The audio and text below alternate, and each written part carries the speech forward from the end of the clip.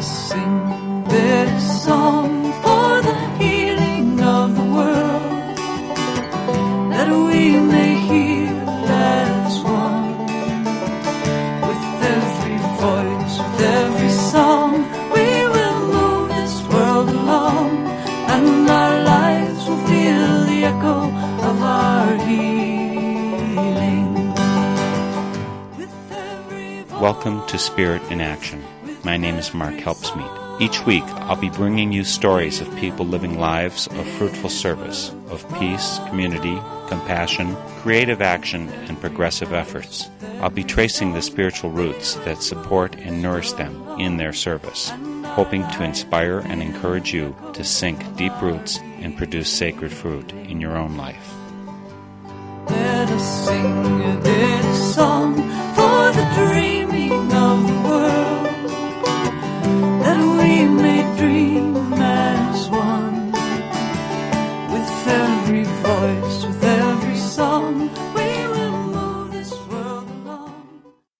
We are joined today by Radwan Saleh, Membership and Affiliates Coordinator of the Islamic Society of North America, also called ISNA. I had the good fortune to meet Radwan at an event welcoming a delegation from Yemen, Qatar, and the United Arab Emirates, a group co-sponsored by ISNA and the National Peace Foundation, and he generously offered his time to share with us about his organization and the religion and people that ISNA supports. It's a big job with millions of Muslims spread across North America, and Radwan is well equipped to help them in their interconnections with American society. Before we start talking with Radwan, let's listen to some words and music from Yusuf Islam, the Muslim singer-songwriter formerly known under the stage name Cat Stevens. This is Whispers from a Spiritual Garden by Yusuf Islam.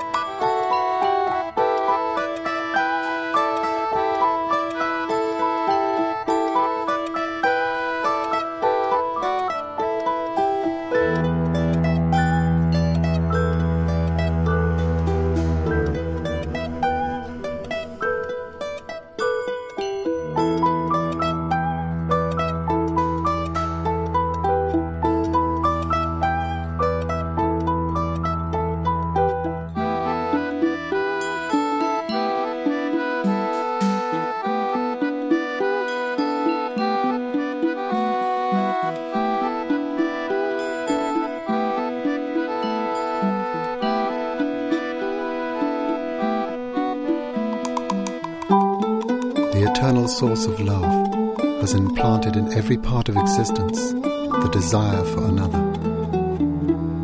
Though night and day outwardly appear as enemies, yet both serve one purpose, each seeking the other.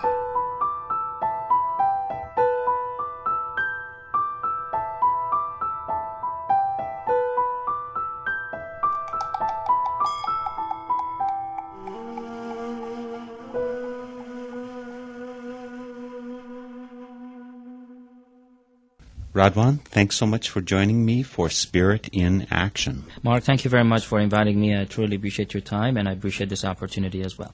I met you with a group that's visiting us, mainly from the Middle East, and I wanted to know what your connection is with that. You're the Membership and Affiliates Coordinator. How is it that you got the privilege of traveling with these fine people? ISNA is a 45-year-old organization, and ISNA stands for the Islamic Society of North America. Part of the services that we provide the Muslim community in America is that we enable citizen exchange. And obviously the citizen exchange idea came through the State Department with cooperation with the National Peace Foundation. We brought citizens from different countries from around the world, but specifically this time we're bringing citizens from the Middle East, obviously Muslim countries. These Muslim countries are Yemen, United Arab Emirates, and also Qatar. Obviously, Qatar is now a country that is absolutely an ally of the United States, which happened to be a neighboring country to Iran with a very approximate distance to Kuwait and also to Iraq. Of course, I'm interviewing you here. We're at the University of Wisconsin-Eau Claire. So you're in Wisconsin, but I understand you come from a foreign country called Indiana. I do sense the sibling rivalry there in the air. I do love Eau Claire. It is very beautiful. A little bit small for me, but I know that great things come out of small places. And the reason we chose Eau Claire is we found that this is the Midwest. This is America. And you cannot be more American than being in this area. That being said, we found that bringing this delegation to the base of American citizens, it gave them the opportunity to see Americans. And we found it to be a very hospitable place. And who knows, maybe I will be looking into moving into Eau Claire very soon. We should be so privileged, so privileged. How long have you been in Indiana? And you're somewhere near Indianapolis, Plainfield, I think? The headquarters of ISNA is in Plainfield, Indiana, so we are headquartered in Plainfield, Indiana, and we've been there since 1983. I myself joined ISNA about a year and change, about a year and 3 months ago. Originally, I do come from Texas, and as we say in Texas, once a Texan is always a Texan. But I am falling in love now with the Midwest, and specifically Plainfield.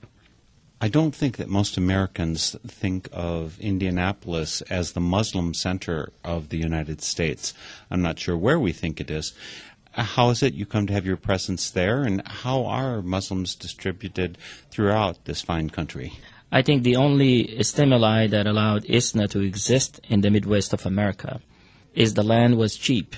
Not only that, ISNA got the land for free. One of the students, or the exchange students who came to America to study, he came from a very rich background, and his father bought the 124-acre land, and he donated it to the Islamic Society of North America. And the building that was built in there as well, this was in 1983.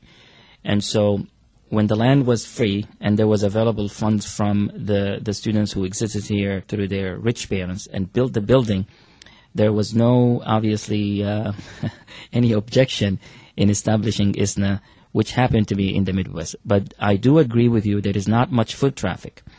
However, we were not looking for foot traffic. We were absolutely looking for the quality of work and the services that we can bring in a secluded area where we can actually think and put things in perspective and bring the services to Muslim Americans who are now prospering in the United States. Well, I'd like to talk a little bit about those services. First of all, what's your client base? How many Muslims are you reaching out to? How many groups? How many mosques are there in the United States?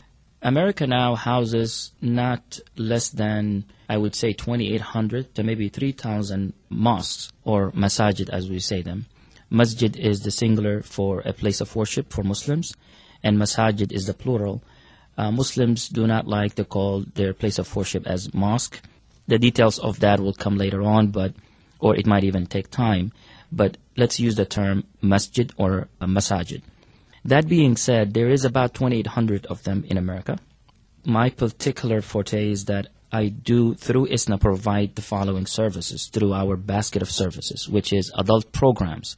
We found that as immigrants come to America, ISNA can provide the following services, which is to teach them about how to coexist in America, for example. So to teach them how to adhere to the rules and regulations here in the United States. We do have, through our ISNA Leadership Development Center, Dr. Luay Safi, who is now produced one of the books for leadership development. And that's another thing, that we go to these Islamic centers and we talk to either the community itself or also to the leaders of that community, and to develop them so they could serve the Muslims better.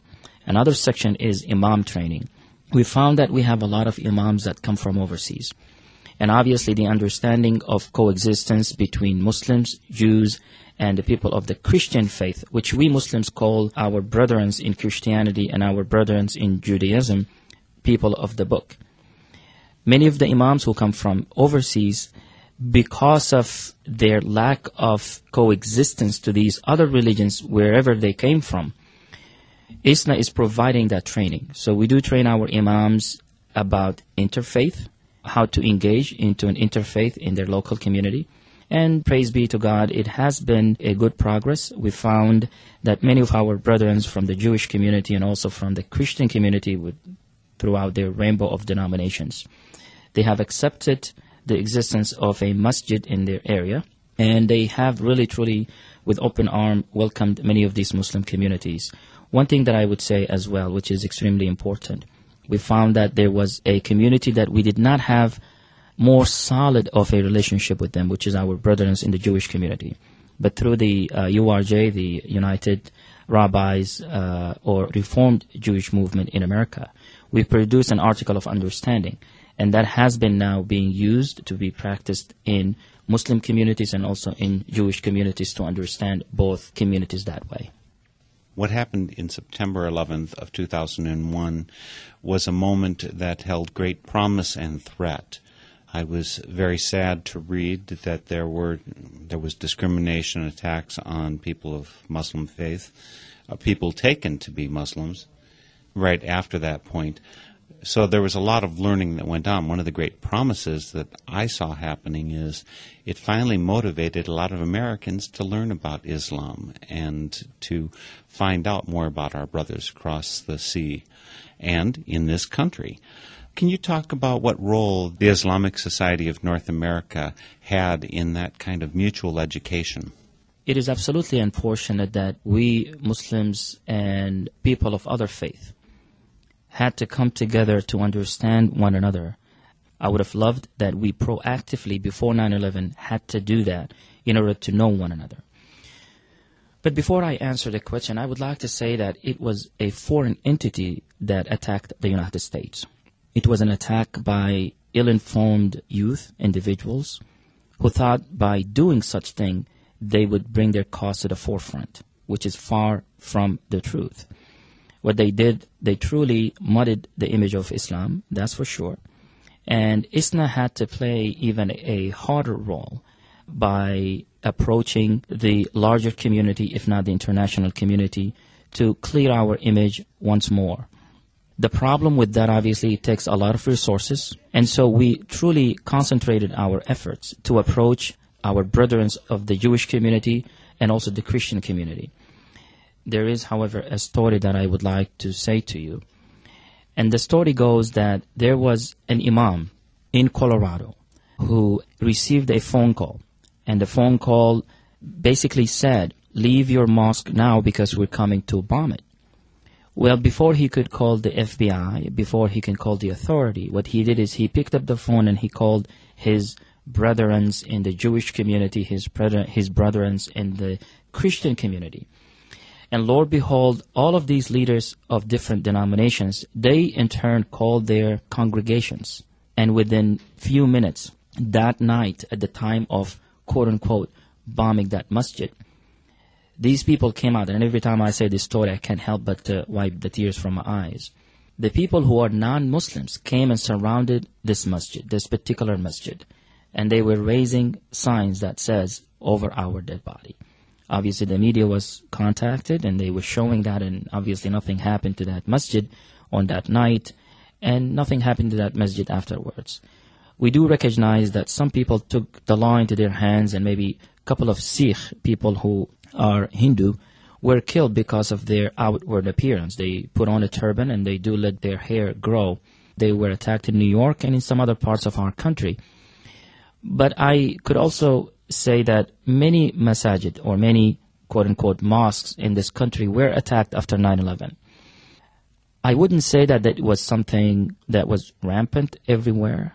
I think our civility showed the world that despite our differences, we can in America get to, or at least have an effort to get to know one another. Certainly as we come to Eau Claire or we go to smaller towns in Wisconsin or Minneapolis or other places in America, let alone Plainfield, Indiana, our neighbors came out. They asked us if they knew that I was a Muslim because I had or have had a good relationship with my neighbors before 9/11. The first thing they did, they would call me in the morning and they would say, "How are you today? Is there anything I can do? Did your manager say anything to you? I know one of my colleagues whom his manager called him in his office and he said, I know in that meeting one of our senior managers said an off-color word about Muslims in the meeting in regard to 9/11. I wanted you to know that we fired him. And so this Muslim colleague or this Muslim employee, he objected. He said, why would you fire him? If I was in his place, I would have said the same thing. This was an atrocity. This was an event that touched all of us Muslim Americans, all of us Jewish Americans, and all of us Christian Americans. But the vice president made sure that that person was fired, and there was zero tolerance for something like this. What this tells me, it tells me that America is not only tolerant, America does exercise its civility at the time of hardship, and that speaks storms. And this is one of the things that we would like to show our delegates as they come from overseas. Finally, ISNA did play a larger role in this. We opened an office in Washington, D.C. We knew that the image of Muslims could not and will not be cleared unless we make an effort to be part and parcel of our democracy system here in America. And we were successful to open an office in Washington, D.C. We established great interfaith relationship. In fact, we dedicated an office in Washington, D.C. called the Office of Interfaith Relations from the D.C. area. I'm sure that one of the things that is commonly misunderstood in the United States is what are central Muslim beliefs about peace and war. For instance, the word jihad, which some people think of as simple external war, going to war against someone, as opposed to struggle, the spiritual growth that many of us go through. Could you explain a little bit about what your views and what widespread views are of these things in Muslim society? Certainly there is the known jihad, and I would like to say once and for all, the misnomer about the holy war. I would like to stand before any person and say, what's holy about war? The word holy war, it actually offends Muslims. So there is nothing holy about war. War is destruction, and there is nothing holy about destruction. And therefore, Muslims abhor the word holy war. Jihad exists in two parts in Islam. There is the spiritual jihad. And the word jihad in of itself, literally, it means struggle. And so I struggle to uplift myself. I struggle to make myself wake up in the morning, and that's a form of jihad. I struggle to study throughout the night so that I could get an A in my course. That's a form of jihad. I struggle to write a good article to defend whatever issue as an op-ed piece in any national newspaper. That's a form of jihad. So there is the jihad of our soul, the jihad by the pen, and the jihad by my tongue. There is also the physical jihad, which I will make no mistake about, nor will I taint the notion of anyone who says that Islam or Muslims did not engage in jihad. Yes, Muslims through the Ottoman Empire or the Turks, they did engage in proactive jihad, meaning they would go to a city and they would proactively want to open that city. And the opening of that city most of the time was actually peaceful. In other words, as the expansion of the Muslim empire was in its height, the form of jihad, which is the physical struggle, it had to exist. So jihad does exist in two forms, which is the spiritual form and also in the physical form. The misunderstanding of a lot of Muslims who would like to engage into quote-unquote the physical jihad, they themselves don't understand what it is. The physical jihad has to come through a formed army, meaning if a country is engaged in a physical jihad, meaning they have to have an army that goes out to fight, and whether they win or lose, that is something else. But what we see lately is a form of terror. It is what we call now terrorism. There is nothing worthy of jihad by secretly strapping yourself with explosives and detonate them in the midst of innocent people. There is no law in the world that would accept such thing. And that is absolutely against Islam. Now, we talked about jihad and peace and the understanding. The root word of Islam means peace. However, the byproduct of that peace is the practice of the religion. One cannot be at peace with their own self or with God unless they truly practice their religion. And I assure you, if any Muslim truly practices their religion, they would not have to resort into a jihadist ideology. Obviously, President Obama did speak to the Muslim world, and he did say, unclench your fist, and we will meet you with open arms. And that's the gestures of Muslims. There is a saying of the Prophet, or a hadith, meaning a tradition of the Prophet, or a saying. He says, smile in your brother's face because it's a charity. And so the essence of smiling, it has to come or resonate from the bottom of our heart. Otherwise, you would be just smiling through your teeth, and it will never be genuine. So a person who smiles genuinely in people's faces, why would he or she want to get involved in jihad? I want to explore this a little bit deeper because I recognize within Christianity, and of course I'm Quaker, which is a separate strand of Christianity where we take very seriously the peace testimony, as we refer to it. There are certainly Christians who believe that war is just fine and accept it on a much larger basis than most Americans do. I imagine within Islam there's a variety of thoughts, a number of people who are very committed to peace, people who are used to doing the struggle in a way that does not use force, and I believe that there's probably a small minority of people who think that any kind of force is acceptable as long as they're doing it for their religious beliefs. Can you talk about how that broad band of Islam look at these beliefs? How small is this minority? How common is it? How common is it in the United States, for instance? I understand that our Quaker brethren do sign a declaration that they will never be engaged in war.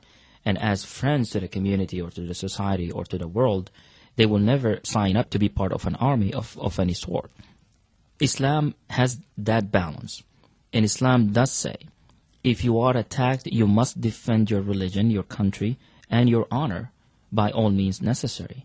Obviously, by all means necessary, that means war, and war does have people who would be killed or people who would die. It does not make any sense that if the United States is attacked, though we use, or we are supposed to use, or exercise our caution in engaging in war, because we are truly a superpower today. But I'd like to look at it from a different perspective. I, for one, this is my own personal opinion, I think dropping a nuclear bomb to kill 80,000, and then you drop another nuclear bomb to kill another 150,000, merely because we have been attacked in one of our shores vis-a-vis Pearl Harbor. To me, this is my own personal opinion. I think that is wrong. And so we also have to find justice when we engage in war. America was attacked on 9/11. I think the obvious and the wise decision should have been that we go after the people who attacked us. If we now have had a solid understanding and solid proof that it came out of Afghanistan, then we ought to have had the audacity to go to Afghanistan and not go to a country that did nothing to us under the suspicion that they might cause harm to us because they harbor some chemical agents that they might use against us in the future. When we engage in war, we also need to exercise wisdom, and that's what Islam teaches us. An eye for an eye does exist in Islam, but it is not an eye and a neck and a leg for just a tooth. I believe most of your listeners, if they are not Quakers, they would hopefully agree with me, but I am a firm believer that in America, we are wise enough that in the future, if we do get engaged in wars, we ought to get into it with justice in mind.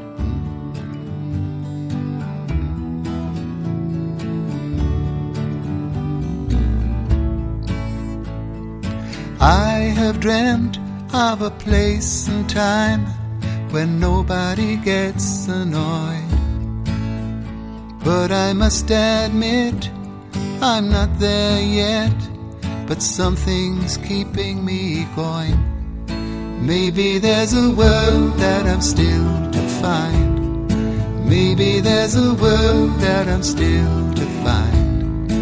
Open up a world and let me in, then there'll be a new life to begin.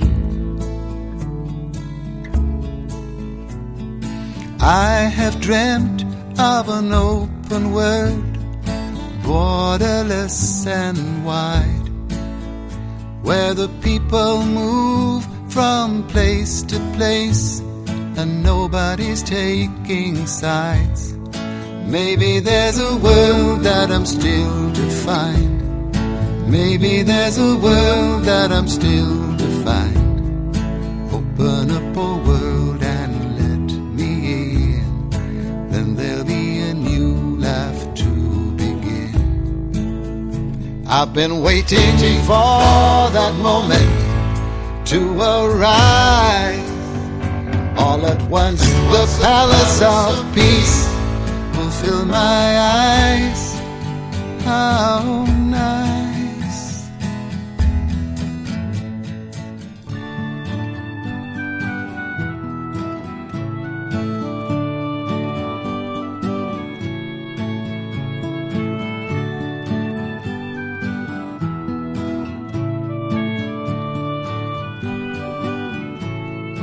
Maybe there's a world that I'm still to find.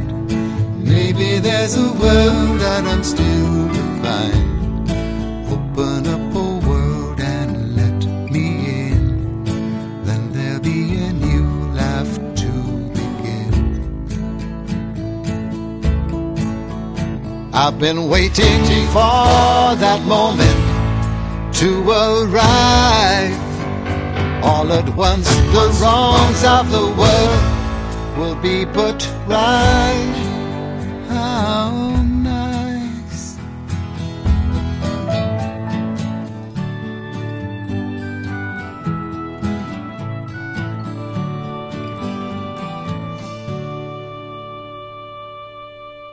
That was Maybe There's a World by Yusuf Islam back in the 1970s before his conversion to Islam. His stage name was Cat Stevens, and he's still singing of a better vision for the world. If you just tuned in, you're listening to Spirit in Action. This is a Northern Spirit Radio production. You can always find these productions on my website, northernspiritradio.org. Today we're visiting with Radwan Saleh.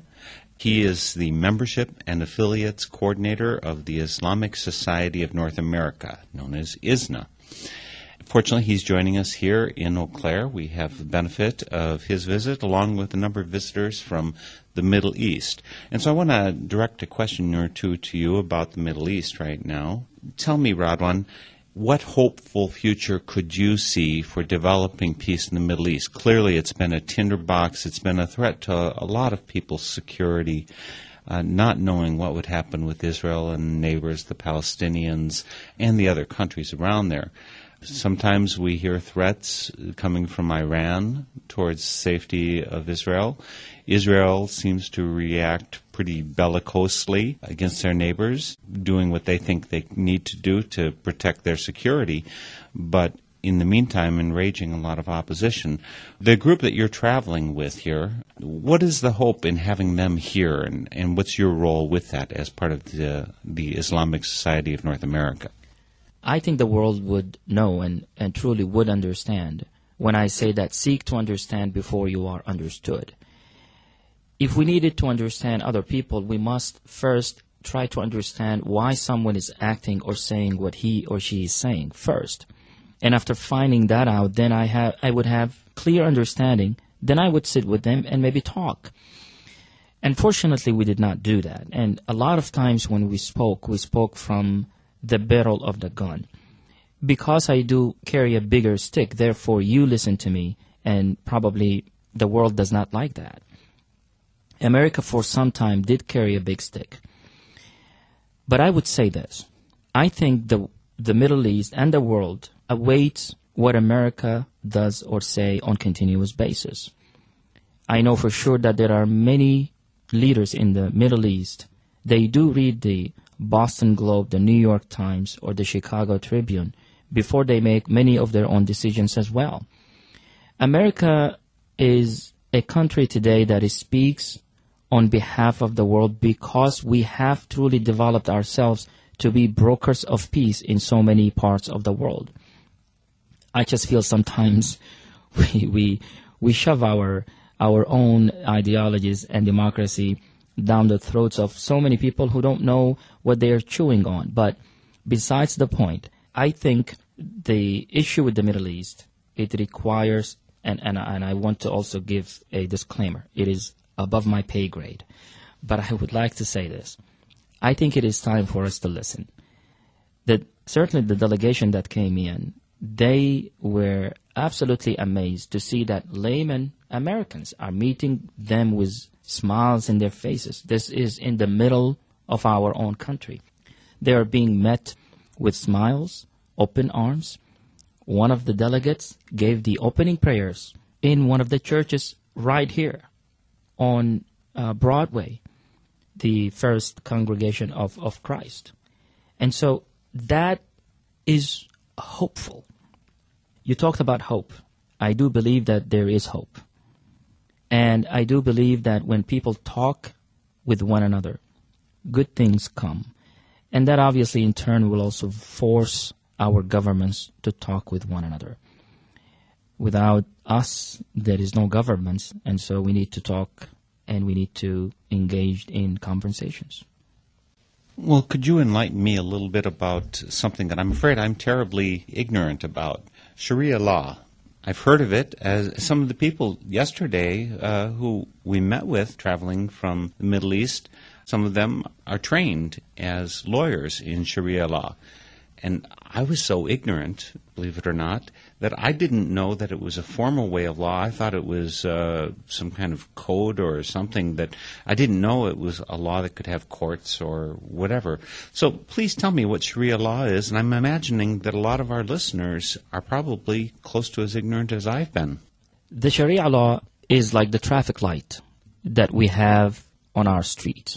So long that I follow the green light and stop at the red light, follow all the traffic signs, I will never be cited.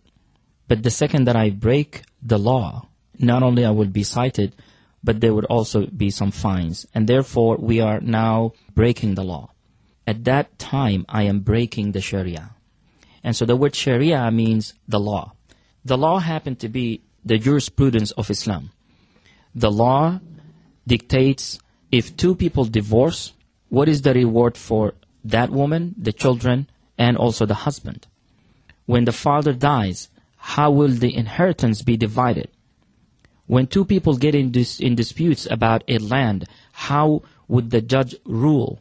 So first, the judge would rule according to the Quran or the Quranic verses, as Islam is not only a religion, but it's also a way of life. And if the answer is not there or it was not clear, we would look at the traditions of the Prophet or Prophet Muhammad, may peace and blessings be upon him and upon all other prophets, Moses, Jesus, and Mary, and all of the prophets before, may peace and blessings be upon them. And so we look at the Quran, and we also look at the traditions of the Prophet, may peace and blessings be upon him, and the judge would rule then. If the judge, and according to our today's worldly affairs, if the judge couldn't find the answer, then what the judge will do will drive the answer from these rules that existed in front of him or her. However, the only person who can interpret the law fully and wisely is someone who knows the law very well, someone who's well learned, and someone who is a judge. Me taking the law into my own hands and act out of ignorance or just pseudo-understanding of the rulings from the Quran, it negates the interpretation of the Sharia or the law or jurisprudence in Islam. Maybe I should get back to some more issues, Radwan, that are not beyond your pay grade. I'm sure I'm asking you a lot of questions that any of us would have difficulty answering.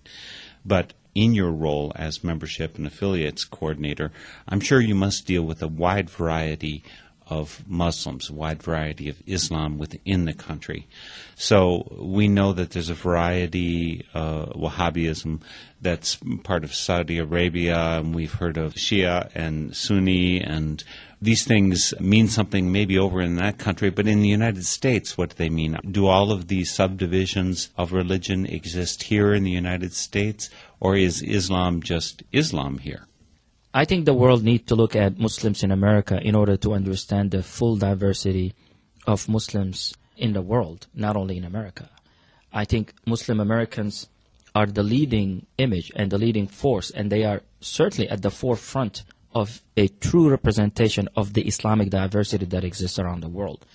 That being said, Muslims are not considered Wahhabis. And I need to really take a minute and explain what Wahhabis is all about.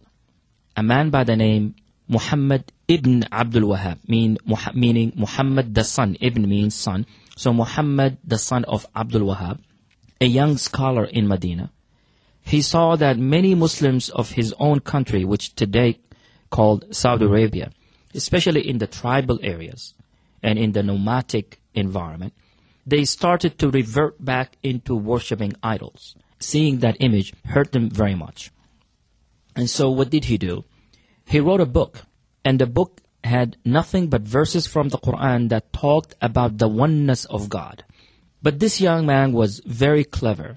He had excellent relationship with the rulers of Saudi Arabia who were just emerging from under the rulership of the Turks. Obviously, we know that Saudi Arabia took its independence in the early 30s, before the discovering of the oil, obviously, by the help of the British and some help from the Americans. And they formed the Kingdom of Saudi Arabia. The Kingdom of Saudi Arabia, being young, wanting to survive, they used Muhammad ibn Abdul Wahhab's ability to speak, and they wanted to show themselves that this is the new change, but we're coming in as a religious group. We are coming in as religious rulers. And Muhammad ibn Abdul Wahhab obviously classified all of these tribes as being kuffar if they do not revert back into the worshipping of thy one God. Kuffar means they are outside of the limits of Islam, and therefore in certain parts force was used into bringing these tribes to the arms of Islam. And therefore the ideology, or I shouldn't even call it ideology, but the teachings of Muhammad ibn Abdul Wahhab spread rampant. There was also a stringent ruling on men must grow their beards, for example. Women needs to dress more modest, even to the point that wearing the riqab only showing their eyes. And therefore it became such a stringent and forceful way of worship. And therefore people label it as Wahhabis. Muslims, especially from Saudi Arabia, they take offense to that. And I personally think it is the wrong labeling, because Muslims cannot be Wahhabis. Abdul Wahhab, or Muhammad ibn Abdul Wahhab, was an individual who wrote a book trying to bring people to worship thy one God. Though the marketing strategy was the wrong marketing strategy, though the product was the best. But the so-called Wahhabis, they like to be called Salafi. And Salafi means going back to the original, meaning fundamentalist. And I wouldn't also think, because the word fundamentalist also looked upon as something bad. A Christian, he or she who practices their own religion fully, peacefully, and wanting to coexist according to the teachings of Jesus, peace and blessings be upon him, they are fundamentals. Don't we sometimes in corporate America say, let's come back to fundamentals? Well, it means that let's come back to the basis of our religion. And the basis of our religion is fundamentalism. And therefore, I am a fundamentalist if I practice my religion well. And therefore, I would like to be labeled, for example, as a Salafi, not as a Wahhabi. Someone else who is now named a Shi'i, if I follow the teachings of Ali, peace and blessings be upon him. Ali was the first cousin of Prophet Muhammad. And the story goes that as the tribes of Quraysh, or the Qurayshites, who did not like the message of Prophet Muhammad, peace and blessings be upon him, as he was preaching to them in Mecca at a time where 360 idols were circumambulating the Kaaba, or at least surrounding the Kaaba, he was preaching, Prophet Muhammad, the oneness, or the Tawheed, or the oneness of God. Ali, at a younger age, was the student of Muhammad, though he was his first cousin. And when Ali reached the age of 17 or 18 years old, and persecution on Muslims in Mecca was rampant, Prophet Muhammad was emigrating to Medina. And on that morning, he asked Ali to sleep in his bed. knowing that he is a young child who would not be killed, because the formation of the Qurayshites and other tribes came together wanting to finish Prophet Muhammad. And so the story goes that when Prophet Muhammad leaves and the tribes entered the house, they wanted to kill Muhammad and spread his blood upon all the tribes, where the family of Muhammad cannot come to just one tribe. Therefore, they found Ali. After the passing of Prophet Muhammad, of course, I'm now really passing a long history, and I don't have time, obviously, to go into details. But after the passing of Prophet Muhammad, the Shia, and the word Shia in Arabic, it means the allies of Ali. They raised arms and they said, we want Ali to be the next prophet, or at least to be the next Khalifa or Caliph, or the vicegerent who would run the affairs of Muslims. But Prophet Muhammad did not want that. What Prophet Muhammad did, he said, let the people choose the leader after me. But Prophet Muhammad would always push Abu Bakr, which was his best friend and a companion of the Prophet, to lead the prayers during Prophet Muhammad's sickness. And so people naturally chose Abu Bakr, and that angered the people who wanted Ali to be. And so now it became the two words. The Shia means the friends of Ali, and Shia in Arabic literally means the friends or the sect of Ali, and they wanted Ali, for example. The word Sunni means one who follows verbatim the teachings of Prophet Muhammad, and therefore they called them Sunni. So now when we start to say there is a lot of clashes between Sunni and Shia in Iraq or in Iran or in other places where there is a majority of Shia, it is absolutely wrong, because it is all based on politics and it is not based on religion. To close my point on this question, Islam is diverse, but within the diversity of Islam, it all pulls down into one source, which is the oneness of God. There is diversity in the Judaism. There is Orthodox Jews, and there is Reform Jews, and there is conservative Jews. There is diversity, obviously. There is a rainbow of diversity, or rainbow of denominations within the Christian religion, but it is not the same that is in Islam. The diversity that exists here in America is truly a true representation of what exists outside America. However, certain places around the Muslim world, you would go there and you would find a concentration of Shia, and you would find concentration of Sunnis. And therefore, when we come to America, we truly see that rainbow of diversity, because Muslims in America exist as Muslims. They don't exist as Shia or Sunni or something else. I want to go back to something that you mentioned way back at the beginning, Radwan. You said that you prefer not to use the word mosque, but masjid is the word that you prefer to use. Tell me about that. You said you promised me an answer on that one. The word mosque is actually a derogatory word, and I am sad to say that it was given to the Muslims by the Christian Catholics of Spain. And the word is, mosque is where mosquitoes form.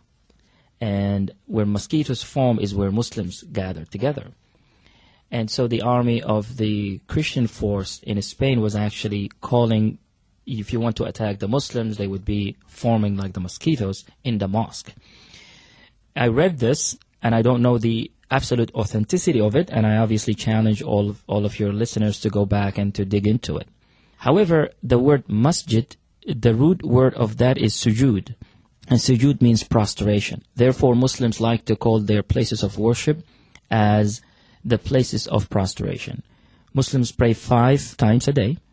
Early morning, before we do anything, before we go to work, we pray a 7 minutes prayer, which involves putting our forehead on the ground, which is a formation during our worship. Another one is during lunchtime, for example, which also takes about 7 to 10 minutes. Another one is at about 2 hours before the sun goes down. And the fourth one is just when the sky is red or the sun just started to settle. And the fifth one is before we go to bed. And these are 5 daily prayers. Each one takes, the entire day. Out of 24 hours, we dedicate half hour for the worship of God, divided into 5 pieces. So the word sujud is part of our worship to God. And the word masjid, it became the place of worship for Muslims. So the word mosque ought not to be used anymore. One more thing that I'd like you to clarify for me is imam. I don't think we have exactly that same kind of role in Christianity. But what is an imam? Is it a priest? Is it a prophet? Is it an inspired person? Is he hired? What is his role? Or her role, maybe? It is his role. Imam is someone who's in the front, and meaning that he is the person who's leading the prayers at the time. Anyone who stands in the front of the lines to lead the congregational prayers, he at that time is the imam. If it's only ladies in one place, let's say 2 or more in one place, and it's only ladies, they can also push one of the ladies to go 2 steps forward to lead the congregational prayers at that time. If it's mixed, men and women in one congregational place such as the masjid, women would stand in the back, men would stand in the front, and the imam will stand at the forefront and lead the entire congregation in prayers, meaning he at that time is the imam. The word imam in a masjid, meaning a full-time imam, is as similar to a rabbi. A community that wants to prosper, a community that wants to solve their marital problems, a community that wants to develop their youth activities. In America, for example, they would need to hire an imam. And that imam not only leads the prayers, but he also acts as the spiritual leader of the community. And the word spiritual leader, I use it loosely. And the reason I use it loosely is that a spiritual leader does not mean that I have to verbatimly follow whatever he tells me. But because of his authority and because of his imamship or because of his scholarship, what we do is that we allow the imam to also interpret the Quran and to teach from the traditions of the Prophet throughout study circles on the weekends or maybe early mornings or maybe in the evenings. And the reason we do that is because we have chosen someone who is certified to be an imam. Unfortunately, sometimes some people are not supposed to lead the prayers nor become full-time imams because they are not licensed to do so. We have seen many cases, and this is what ISNA does now. We have seen many cases where the imam himself was the source of the problem, and we found that because of the lack of his knowledge about leading his community. Today's imams in our communities, they need to know how to lead their congregation from the American culture point of view. Some of the edicts the imam might give, it might be interpreted according to 1700 textbook, for example. That is a scholar that existed 3 to 5 to maybe 600 years ago in the history of Islam wrote that book. And today the imams are encouraged to interpret the Quran and the jurisprudence of Islam in accordance to the way of life here in America, meaning fiqh, which is the understanding of the Quran. To sum it up, an imam or the imam's role is similar to the rabbi role in leading the community towards betterment spiritually. It is also similar to the priest in a church that leads the community for the betterment spiritually as well in the Christian world. And the only detail that I'm not clear about is who's doing the certifying, who's doing the licensing? ISNA through the Harvard seminaries, which Dr. Ingrid Mattson herself is the director now at the McDonald's Center at the Harvard seminaries. By the grace of God, she does engage into producing, chaplains who could also become imams or Muslim representatives in hospitals or even military posts and things like that. An imam could be certified if that imam, for example, came to us from Egypt or other parts of the world and he had authentic, full memorization of the Quran. The Quran has 114 chapters or 30. Juzu means it's broken down into 30 parts. There is about 660 some verses in the Quran, and that imam has to memorize them fully and also understand what they mean.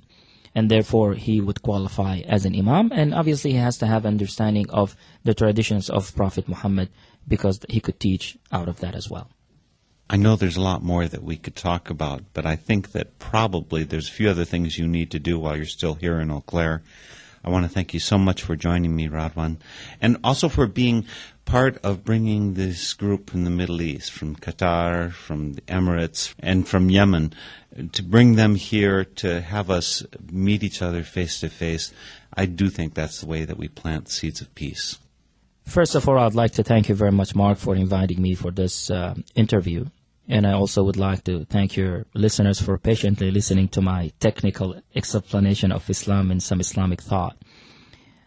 But I would say this at the end, which I hope it would be a beginning to all of us. And if I say, what is it that makes a man speak ill of another? For no reason except their own formulated, preconceived ill notions. And what is it that makes a man look at another with gazing eyes of disgust and belittlement? For no reason except bigotry, hate, and ignorance. I think it is high times that we let loose of our preconceived ill notions about the world that exists outside of the borders of our own country. And perhaps we can truly seek out a new understanding of those who would like to come and also open their arms and shake hands with us. Make no mistake about it that the Muslim world awaits all of our American brothers and sisters. And the Muslim world does on continuous basis say, we are willing to give up our last meal if you come to be our guest in our own homes. And I think that speaks storms. It certainly speaks storms of peace in this delegation as they came here. They will go back in another week, and I already started to hear the discussions that exist between them. They do say that America is not only a peaceful place, but they are hopeful that a day will come when America truly would bring hope to the world and bring peace to their own countries as well. With that, thank you very much. And thank you, Radwan.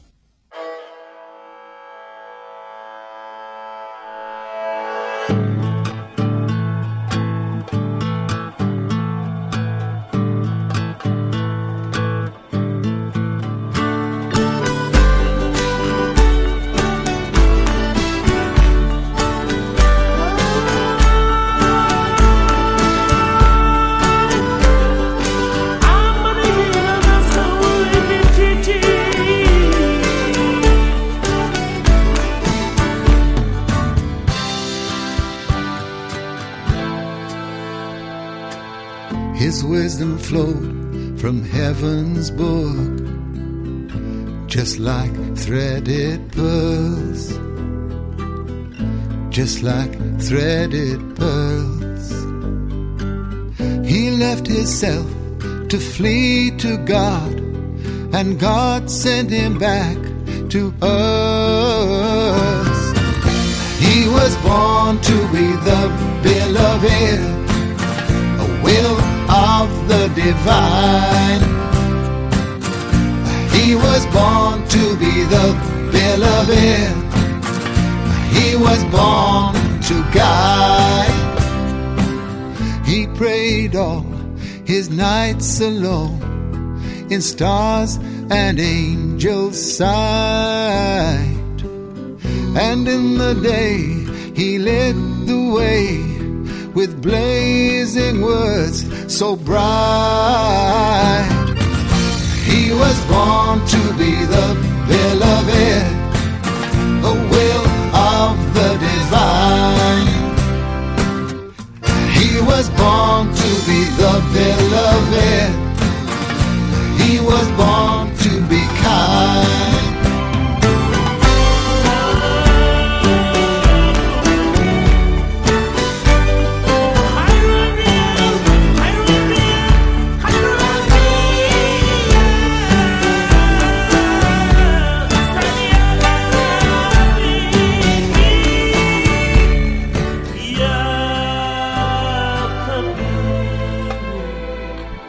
He taught the people to worship, bowing to one God, bowing to one God. His mercy stretched from east to west, to every man, woman, and child. He was born to be the beloved, a will of the divine. He was born to be the beloved. beloved, nature sublime. He opened up the doors of love for every heart parched with thirst. He was a mercy to the worlds and unto the universe. He was born to be the beloved, the will of the divine. He was born to be the beloved. He was born to guide.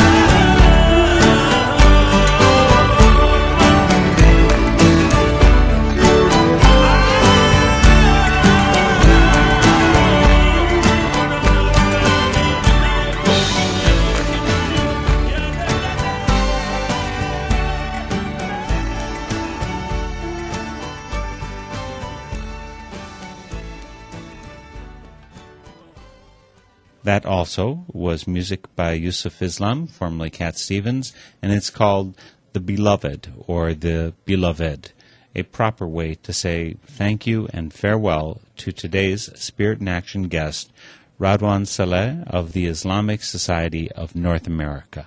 The theme music for this program is Turning of the World, performed by Sarah Thompson. This Spirit in Action program is an effort of Northern Spirit Radio.